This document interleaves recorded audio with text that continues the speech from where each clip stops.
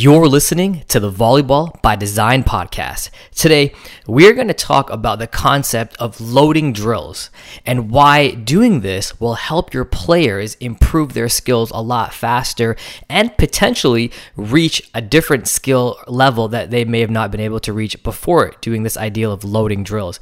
So, it's an episode you don't want to miss. Stay tuned. Hi, I'm Coach Brian Singh, and after 11 years coaching competitive volleyball and as a head coach of a college team, I've become obsessed with helping athletes and coaches improve their knowledge and skills of the game by teaching them how to train efficiently and effectively to ultimately reach their volleyball goals. I've created the Volleyball by Design podcast to give you simple, actionable, step-by-step strategies so you can get clarity and apply what you learn right away. This is the Volleyball by Design podcast. What's up, ladies and gentlemen? Welcome to episode 59 of the Volleyball by Design podcast. How you guys doing out there? My name is Coach Brian Singh, and I'm the host of the podcast. If you are a new listener, welcome to the pod. You got about 58 episodes to get caught up on, and if you are a regular listener, as always, I appreciate you tuning in, trusting me to provide some kind of value that will help you and your team, and you can take it back to your gym and apply it right away. I think this week we've gotten a lot of new listeners. I had a couple coaches reach out to me on Instagram and stuff like that, saying, I just found your pod and I've been listening to it, and it's and they're enjoying it. So I appreciate the feedback that you guys are giving me. It makes me more motivated to produce great episodes, and I enjoy doing this. I also want to thank you guys again. The podcast is growing, man. It makes me so happy to see the podcast growing. As the month of July is finishing, we are hitting our highest download month yet, which is amazing. And the previous month in June, that was the highest download month up until that point. So every month it seems like we're getting more and more downloads, which is incredible. I love the fact that I could reach more people, around the world, which means that I'm helping in growing the game. I'm helping you guys take this back to your gym, and at the end of the day, we're trying to grow the game. That's all we're trying to do. So I appreciate it. And today's episode is another hopefully good one for you guys. We're going to talk about this concept of loading drills. Now, the loading drills, the term is actually, I want to say it's a Canadian volleyball term, but I could be wrong. That's where I first heard about it is in a Canadian volleyball workshop for coaches a couple years ago. And but I think the ideal of this of loading drills is important. So one of the things now, this episode, so I'm actually doing a live training tonight inside Digital Volleyball Academy. It's a live training on drill design. It's actually part 2. And for those of you that don't know what Digital Volleyball Academy is, it's my signature membership where I get to mentor and provide help to coaches all around the world. And I do a lot of live training. I basically give them access to me and my resources, our gym, and all that fun stuff. So it's one of my biggest and most proud accomplishments in creating this mentorship program. When I was growing up, I never really had a coach's mentorship program I could be a part of. They didn't really exist. I don't even know if they still exist, but it's my way of being able to mentor coaches and give you guys a place where you can go when you have questions, because that's something, unfortunately, I didn't have growing up. So every so often, I do live trainings, and tonight is another live training. It's part 2 to my live training I did last month of drill design. And I'm going to take just one concept out of the training. So for those of you that are members of DVA, if you're listening to this, you got to go into the membership and actually listen to the entire or watch the entire training, because this is only going to be a part of it. But it is an important part that I want my listeners to take in and hopefully apply it to your gym right away. This ideal of loading your drills. So what it is, it's basically making a drill more difficult by adding some kind of extra challenge, but keeping many of the characteristics of the drill the same. So, the reason we do this is because we want players to focus on new challenges instead of having to learn a new drill. One of the common mistakes that I made as a younger coach was when I wanted, to take the skill to another level, I would try to come up with a new drill. If we want to improve our passing, I would come up with a new drill to improve our passing or hitting and so forth. And what that does is it wastes practice time, first of all. And a lot of times if you've listened to, an episode before I get into this to listen to, I did an episode on drill design already. That was episode 54. It's called Key Factors in Drill Design. So you might want to take a listen to that as well as this one, because they both will help you. But, we don't want to run into this. A lot of coaches tell me, I need more drills. And the reality is you don't need more drills. You can take a fundamental list of drills and modify them, make them better, or not necessarily make them better, but alter them to cater to what you're trying to do. And that's really the secret to drill design wholeheartedly, is taking simple drills and modifying them to your team's needs. One thing, if you learn something from today, is, there's no right or wrong drill. There's hundreds and hundreds and hundreds of drills out there, but our game is very simple. And you have to come up with drills that will help your specific problem on your team. Not every drill is for every team, right? Now, obviously, there are some generic ones that, of course, every team can do, but sometimes to really dial into your team's specific problems, you have to cater the drill to your team, and only you can do that. So one thing I try to do with our coaches is I try to teach them what to look for and how to cater their drills to their team. All right. And so understanding that you may have a drill already that you do in your gym. And today's episode, I'm hoping that I can, kind of give you the tools to take that drill that you already are doing in your gym and modify it to make it better, add things to it, make it more difficult to help your players develop faster, and potentially reach a skill level that they wouldn't have if you didn't do this, okay? So that's why we do it. You want to, instead of creating a new drill and wasting, your valuable practice time, we want to create new challenges within a drill, all right? And also understanding when to do this is important too. So when your athletes are ready to move on to a more demanding task, but they still need to perform the same movements, like, if you're a setter, you now have the ability to set a ball consistently, but then we want to take that setting to the next level, start integrating cue reading, decision making, making your skill execution better, things like that. Well, we can take a simple drill and add things to it. Passing is the exact same thing. So what this is going to do for you is that instead of coming up with a new drill, you're going to take one, modify it, make it tougher, and this is going to add some competitive attitude amongst your players, right? They become more competitive in the drill. And you know what? To be honest, you need fun. When you're performing high reps of the same skill, you got to have some fun in it, because otherwise your players are going to get kind of bored and they may not be enjoying themselves as much as they could be. Okay, so now that we understand what loading a drill means, okay, we understand the purpose of it, let's talk about how to do this. So I'm going to give you guys 5 strategies on how we can load a drill and make it more competitive, right? I'll interchange between passers and setters, because those are the most common ones where we try to do this. So let's talk about the first strategy you can use to load a drill. And that is simply presenting more cues. Really simple, presenting more cues. And what this does is it forces the players to read and validate the cues much faster. So a simple example, if we're doing passing, for example, right? You're working on the ability for your player to pass. Well, now that the player perhaps understands how to create a platform, understands how to pass, well, we want to present more cues. Well, a simple way of doing that is adding in a second passer. So by adding in a second passer now we start adding the element of, passing zones, seams, and things like that. So in a passing drill where, like, for example, the butterfly, right? The butterfly is a very common passing or ball control drill. If you don't know what the butterfly drill is, you may want to look it up, because it's kind of hard for me to explain it over a podcast, but essentially it's an exercise where a player serves the ball, a player passes the ball to a target, the target catches, and then becomes the server and continues that. Then serves, pass, catch, serve, pass, catch. And you do it all. Everyone follows their ball, and it's a continuous drill over and over again. Now, what's nice about this drill is the butterfly is actually a really simple drill to use, because you can modify the butterfly drill quite a bit. You can add more difficult things to it. And in a situation like this, by adding a second passer, you're presenting another cue for the passer to read. So same drill, but we're adding in a second passer now. So see how something simple like that will help, again, load the drill. It will help. It will force them to read and validate their cues faster. It also forces them to discriminate between cues. Discriminate is probably a bad word, but differentiate. That's a better word. Differentiate between the cues. Okay. The second thing The second strategy you can use when it comes to loading drills is reduce the time for cue reading. All right, that's an interesting one. So example, close your eyes and then reopen them, or adding a task that requires to scan the court.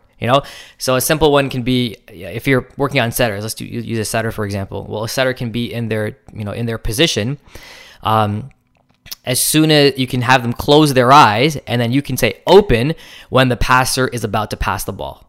Okay, so something like that makes the drill a simple, like you can have a simple setting drill where you were originally getting a ball from a passer and then setting to a target. Well, now what you can do is you can have the player close their eyes. As soon as the passer is about to pass it, they open. So what does it do? It's the same thing. It forces the player to read and validate cues faster. It forces rapid cue reading and decision making. Okay, it also focuses players to quickly refocus. All right, it really forces them to refocus to the primary task of the drill, and whatever that drill is, whether it's hitting a target, making the right decision, stuff like that. So reducing time for cue reading is another strategy we can use, and I think it's a simple one, but it definitely does more. You can start the drill with your back towards the net, depending on what the drill is, right? Things like that. Again, reduce time for cue reading. All right. The third strategy we can use is adding some kind of manipulation or movement before execution. So what I mean by that is before the actual execution of a skill, they have to do something else. So let's say, for example, we're defending. We're a defender, okay? So we can have a defender pass a ball or control a ball during the attacker's first two contacts. So if you're in a position where you're a defender here and something's happening on their side, during their first two contacts on the other side, the defender can pass a ball to a target or pass a ball to a coach, and then have to refocus to get a ball that's being attacked from the other side of the court, right? So again, this is just adding manipulation, some kind of movement before the player has to execute whatever the task is. And what this does, again, it forces quick repositioning before execution. It also complicates cue reading and decision making. So a simple thing like making them do something before, you could also have players slap a partner's hand before contacting the ball. You can do some kind of footwork agility exercise before doing their skill they're trying to do. Shuffling positions you could do. Attackers play with two balls but only end up hitting one, things like that.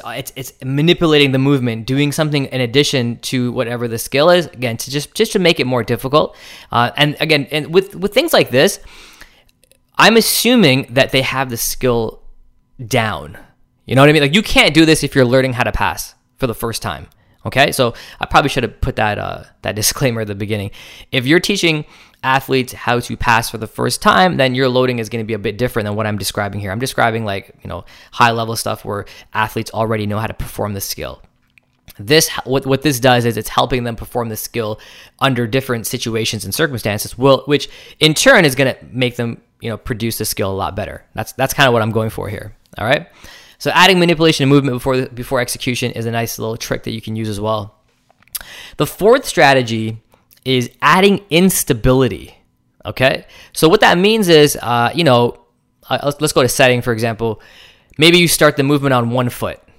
Okay, a little instability, and then you go. Maybe you have a partner or a coach that's going to hold you or push you or pull you in a different direction, and then have you go. So this is a little bit different than my strategy number 3, where we were talking about manipulation of movements. Now we're preventing the player to do something before they have to do it. Instability. That's why it's called instability. So they're not stable before this happens. So I like to do this with setters, where you kind of hold them a little bit and then let them go at the last minute when you have to, so they have to do the skill a lot faster. Okay. What this does, again, it forces the stabilizing muscles to respond. Okay. So it helps you with your muscle development, and it also, as the other ones kind of do as well, increases the focus on the task. All right. So the big part of this whole thing here is the skill that we're trying to execute. We're trying to make it tougher for the athlete. And a lot of this is going to be with cues and things like understanding cues, understanding how to move. So the athletes have to be like the examples that I'm giving are high level examples where the athletes have to be, pretty decent ball players. They have to know what's going on beforehand. All right. The fifth strategy. One thing I forgot to mention as well is this adds a lot of fun to the drill, a lot of fun and unfamiliarity to the task. You know what I mean? This is not a regular, setter goes and sets a bunch of balls and, it's the same thing over and over again. By just mixing it up just a little bit, we are now adding an element, a different element, to be quite honest. It's not the same thing. So it creates fun for them. It's an extra challenge, and we always want to try to challenge our athletes as well as creating some kind of fun environment. You know what else I would do to this? Sorry, this is a little off topic. Is I would add some gamification to this. And you guys know I'm a big believer in gamification, but if you listen to my previous episode where I was talking about scoring, and not my previous episode, sorry, episode 54 of drill design, I talk about the scoring system and adding in some kind of score where they can compete with each other. Well, if you're doing a drill with 2 setters or multiple passers, adding a score in addition to this is going to help really reinforce the skill and the movement and that competition, and it's fun as well. So a lot of these things that I'm talking about here by loading a drill, the stuff that I talked about back in episode 54 still applies. It absolutely still applies. And you combine that, you have a recipe for a very successful drill, and improvement on your player's part as well. Okay? And strategy number 5, add peripheral movements by partners of opponents, coaches, whatever the case is. By partners or opponents, rather, not of, or opponents. So I'll give you another example when it comes to setting. If you're training a setter, now this is high level, but you can have a coach on the other side of the net, and right before the setter sets the ball, the coach will move in a direction, and the setter has to set in the opposite direction. All right, so that is forcing the setter to set away from wherever the middle blocker is going to create the one-on-one on the other side. Again, they're going to have to use their peripheral. It is a more challenging task than just setting to a target because now they have to read a little bit more, right? What they're essentially doing is it's forcing the player to process more information and to manage simultaneously 2 levels of decision making, right? They have to decide where they're going to set the ball. That's 1. And 2, they have to figure out where the blocker is going in order to make the right set. So they're processing a lot of information. Their decision making has to be high level, and they're simultaneously making 2 levels of decision here. So it's really a tough task to do. I can make this one even more tougher. What they do high level volleyball is they'll put a number. And the setter has to, so the coach will be on their side with their fingers putting a number 1, number 2, number 3, number 4, 5, etc. And the setter has to see that number and then call it out before they set the ball. So now they have to verbalize information and then make the set. So the coach puts up a 2, player is going to say 2, and then set the ball. We can go even more further than this, where a coach can put up, like, his coach has 2 hands, they can put up a 2 on one hand and a 2 on the other hand, and then the player has to add them together and say that number and then set, right? So they'll say 2 plus 2 is 4 and then go from there. So you can get very, very you can challenge the athlete quite a bit when it comes to stuff like this. I don't do the addition thing, the 2 plus 2. I don't do that. I definitely do the hands though, going in the opposite hand or going in the opposite way the blocker moves and stuff like that. That I think is important because that's game like. And this is my opinion, by the way. This is no way, like, I know I have a lot of coaches who I respect who do the 2 plus 2 or the fingers and the counting and stuff like that, and no problem. It works for them. My personal preference is I want to train my setters to be more game-like, so I would do game movements on the other side of the court. So essentially the blocker transition to one side, setter sees that, makes the read, and then sets in the opposite direction and stuff like that. So that's what I would say when it comes to training the peripheral movements by looking at the other side of the court. All right, so just to recap, and I want to talk about one more thing before we finish the episode here, is loading a drill is important, okay? Coaches, I do not want you to think you have to come up with new drills every time we want to either take a skill to another level or perhaps you're bored with the drill and you want to come up with a new drill that's basically working on the same skill that you're working on with that first drill. We don't want to do that. Right? It's more work for you. Athlete has to learn another drill, and it's not efficient. It really isn't efficient. So we reduce. So let's just recap the 5 strategies that we talked about. Okay, present more cues. Okay, so if you haven't been writing this down and you're not driving, you might want to write this down. You want to present more cues, and the example I gave was the passers. You add another passer. Setters, we just talked about a whole bunch of ways you can present more cues for the setter there. The second strategy was reduce time for cue reading. Okay, the examples I gave you guys, close your eyes and then reopen them. The third thing was adding some kind of manipulation or movement before execution. So I gave you the example of passing a ball before you get ready to dig a ball and play defense. The fourth is adding some kind of instability. The example I gave you guys was holding your setter and then pushing them or pulling them or whatever the case is. And then the fifth strategy was adding some kind of peripheral movement by looking at either the other side of the court, or actually it's probably going to be the other side of the court because that's your peripheral by definition. And that way, whatever skill your player is working on, they're going to have to manage a lot of information simultaneously and make decisions accordingly. And that's a really tough thing to do. So those are 5 strategies. Now, a couple of things I want to add to this. If you are a DVA member, I want you to go and listen to go watch the efficiency training, because it's going to add value to this.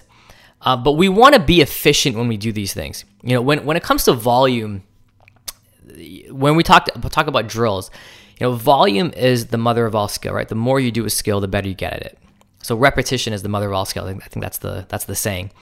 We want to make sure that we are challenging the athletes. We're keeping them engaged. They're having fun, and there's lots of ways we can do that. I gave you guys 5 strategies today.